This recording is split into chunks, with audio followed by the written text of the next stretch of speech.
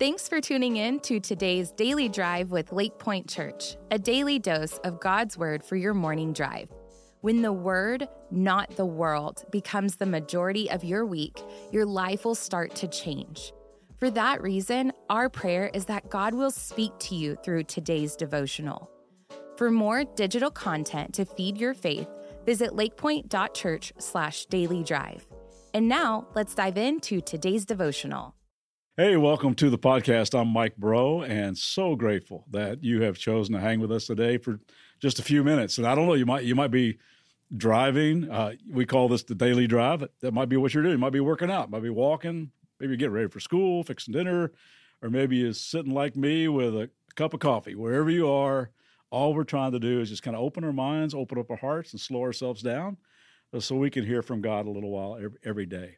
So I thought that just for the next few weeks, or however long it takes, we'd all walk through a little letter that's tucked in the back of the Bible called Philippians.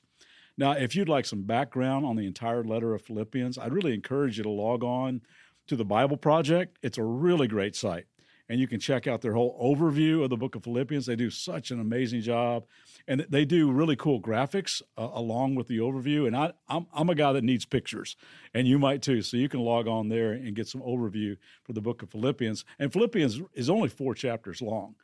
And we're just going to, as we've been doing this, go verse by verse, unpacking whatever God might want to say to us. And just by the way, this is something that I am personally working through. This is not for sermon prep. It's not for podcast content.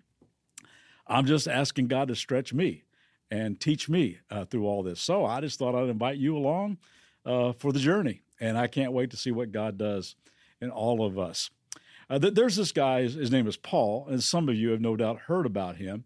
But he was formerly like a really bad dude named Saul.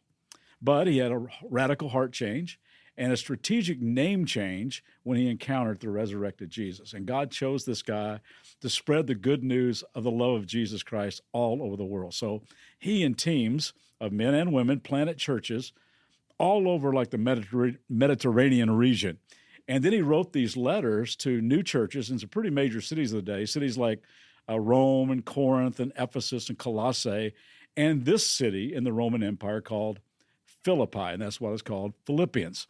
And you can read all about how the church got started over in the book of the Bible called Acts chapter 16. The church starts with a woman named Lydia, and a really, really cool story about this unique prison break. You ought to read it sometime as some of the background to this letter of Philippians. But what we're going to do, we're just going to walk through this letter that was written by Paul and this young pastor named Timothy to a group of brand new Jesus followers living in very uncertain times. And the theme of this entire letter is joy. And man, could you use some more of that these days? I could. And it's such an amazing, hope-filled letter that will point us more toward being than doing. I think as performance-driven people, we can say, okay, God, so what do I need to do? Just show me the checklist and I'll get after it. As a result, we can suffer from like purpose anxiety where our life and our value and our identity is all wrapped up in how we're doing. And I think this book will help us focus on who we're becoming. And then all the good things that we do in our life will flow out of who we are becoming. It's all about new life in Jesus. It's all about modeling His humility and shining His light and resting in His performance and being transformed from the inside out by His power. So, like we've been doing, we're going to just take these verses in bite-sized form. And I personally love this format for Bible study. I mean, I can only eat like one Chick-fil-A sandwich, but I can eat like 100 nuggets. Anybody else? So just pick it up one at a time. So what we're going to do, we're just going to kind of go through each day without the dipping sauce and just take a nugget at a time. And I believe that if we could just stick that in our heart, that God will use it to bring about some really good stuff inside of us. So y'all ready to get started? If you got a Bible or you got an app like YouVersion, I'm going to be using the New Living Translation. And this is the way Paul starts this letter. And we're going to hit on 12 words today. That's it. Verse 3, every time I think of you, I give thanks to my God. Every time I think of you, I give thanks to my God. I love this. I mean, wouldn't it be great that when we text each other or we Zoom each other, we would open with those words. Every time I think of you, every time I think of you, every time I hear your voice, every time I see your face, I just thank God for you. I'm just saying that maybe we ought to intentionally go out of our way to make sure that people know just how thankful we are for them. You know, I talked in an earlier episode about the power of gratitude and how the practice of regularly making gratitude lists has been a heart-changing thing for me. Instead of always thinking about what has to get done, spending time thanking God for what He has already done has done more to foster contentment in my soul than just about any other spiritual practice. So today, let me ask you, what are you thankful for?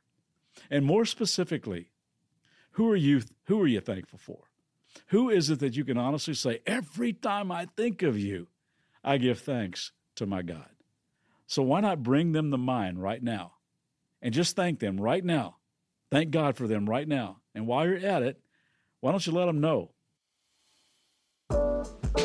Thanks for tuning in today. For more biblical teaching and worship, join us for our Church Online live weekend services on Saturdays at 6 p.m. and Sundays at 9:30 and 11 a.m. Central Standard Time.